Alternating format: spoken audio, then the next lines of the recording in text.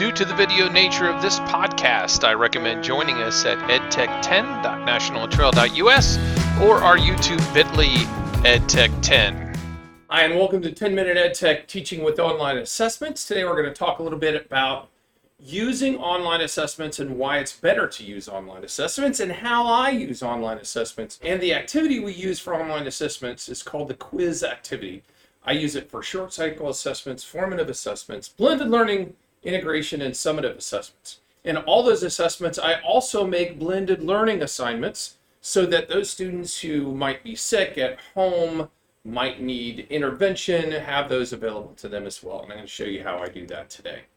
So how do I do it? Basically, I already have assessments set up in every section of my class. This is the Chapter 3 Power Supply Activities, and I have 7 short cycle assessments already built into my class.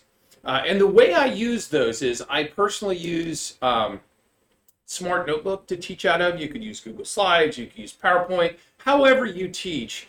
But in my setup, I already have a big red slide in there. And when I get to this big red slide, it's saying, hey, stop right here and have your students do a short cycle assessment. I practice these once to make sure it worked out, that none of these go too long.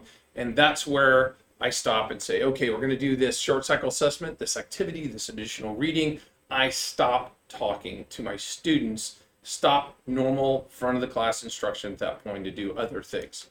So what does that look like? In this instance, I'd say stop. Hey, right now we're going to go do the Chapter 3.3 activity, what does the power supply do? And in our case, in our LMS, the rest of that stuff is all hidden from the student. They can only see as far as we are in the class. So I may have a bunch of stuff in the Chapter 3 section of our online course, but they can only see to where we're at right now. So when we do that assessment, I get immediate feedback. And in the case of this one, this is the immediate feedback I got right after I taught it and they did the activity, and I'll show you what the activity looks like in just a second. I got this feedback and it told me I went too fast, I covered it too briefly, I didn't get through to my students what I wanted to, because as you can see on question number 2, only 21% of my students got it right. That is, in my opinion, a failure on my part, not on a failure on my students' part.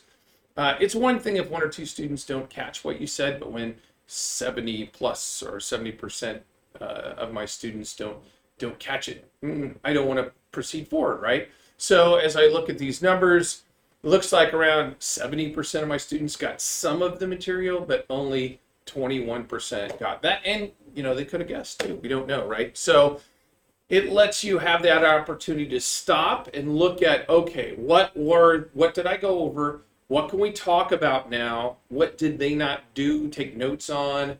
And I'll stop and I'll go back and I'll re-instruct those points, answer questions, and then my students take the same assessment again. When they took it again, you can see that 3 of the 4 questions, 100% of my students got right, but one of them, we're still at 84%. That's way better than 21%.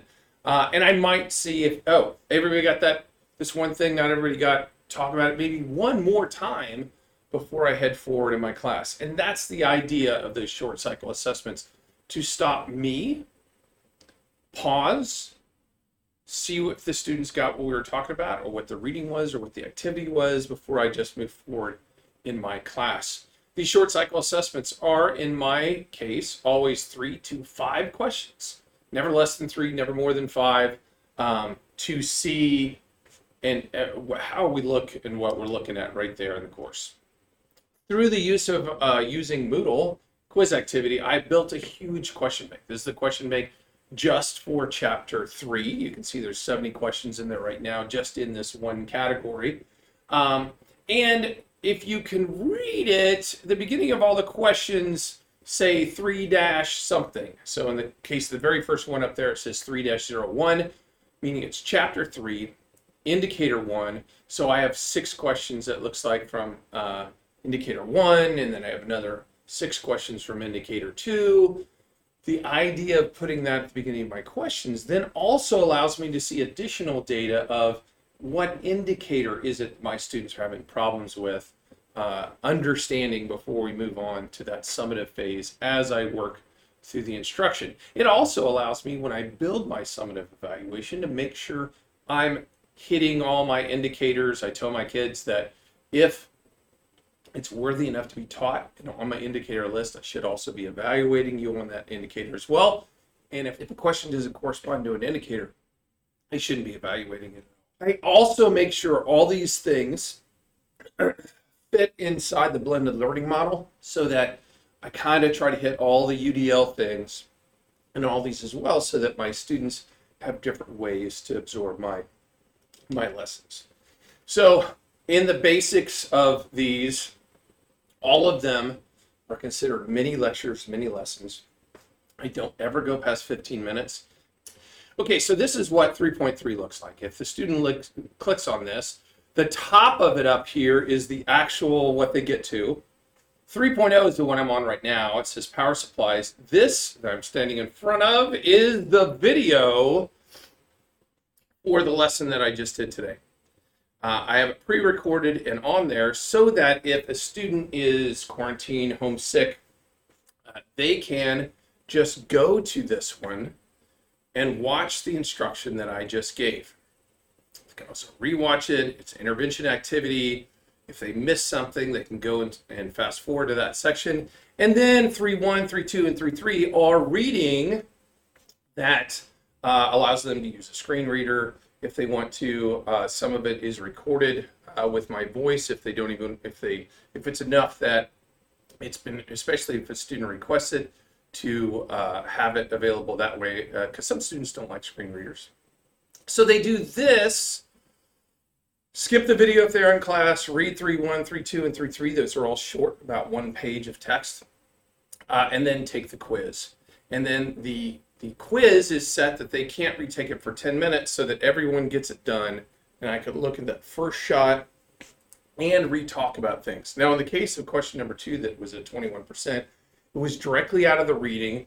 And those students that skipped the reading and thought they'd just take the quiz are the ones that didn't get that right in this particular case. And the reading, I told them, is just as important as the instruction part. They need to reference the reading in order to get all the material, because some things are emphasized in the reading more than in my class. So that's what one of them looks like. All of them can be used for blended learning activities. All my instruction can be done from home just as easily as it can be done from school.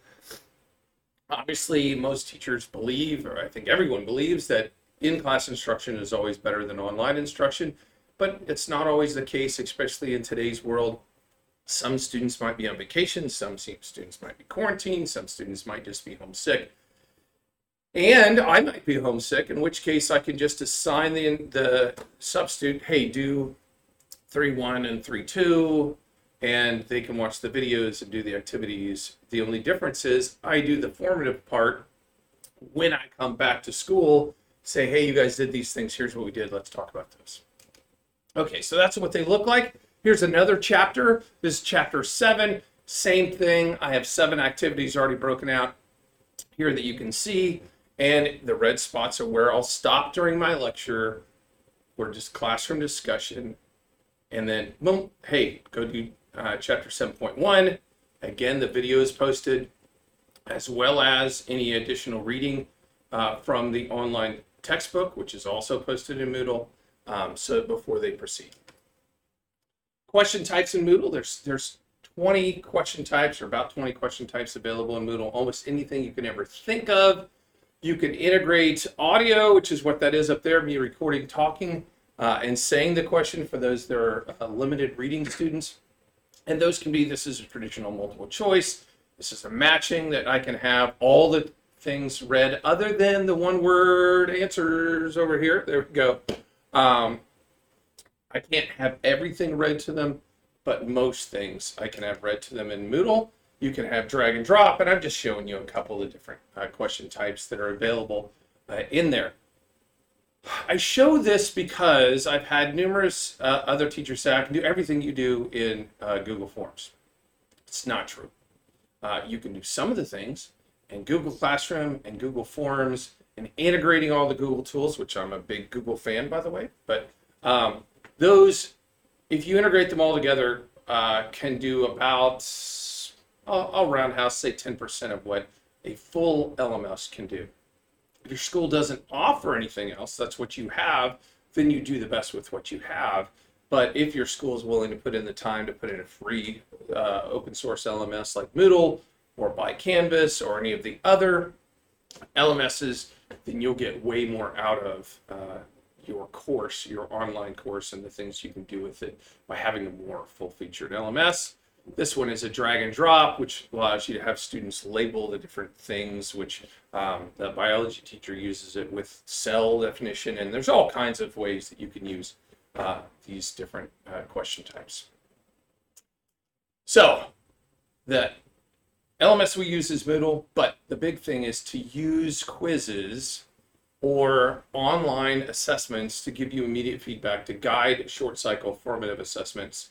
And if you can make them blended learning activities as well, then you make that anytime, anywhere thing happen. So students that aren't with you, that are online, get close to the same experience as anyone else. There's some big reasons online assessments are better than normal paper assessments or just asking students in class. Number one, you get the results back immediately. You can look at them immediately. You can get statistics on them immediately to give you a great idea of how your students are doing. By doing it, allows that blended anywhere, anytime thing. They're more interactive because I can put multimedia in my lessons or in those online assessments, as well as online simulations. There's online chemistry. There's all kinds of online tools that I can link in with online assessments. And lastly, it easily works into our UDL, making it more accessible for those students with different kinds of disabilities. I'm a big fan of it, and by instructing with it and integrating it into your daily instruction, you really do get enormous amount of feedback and the ability to modify your instruction for the class that you are in front of right now. And we know that second block may have different things they didn't understand than third block. And by using assessments like this, I can just look at the students that are in front of me, look at the ones that I just talked to, and see what I need to review. Because we're not robots and we don't teach things the same every single time we go through it either. That's it for 10-Minute EdTech Teaching with Online Assessments. Hope you enjoyed this week. Thanks.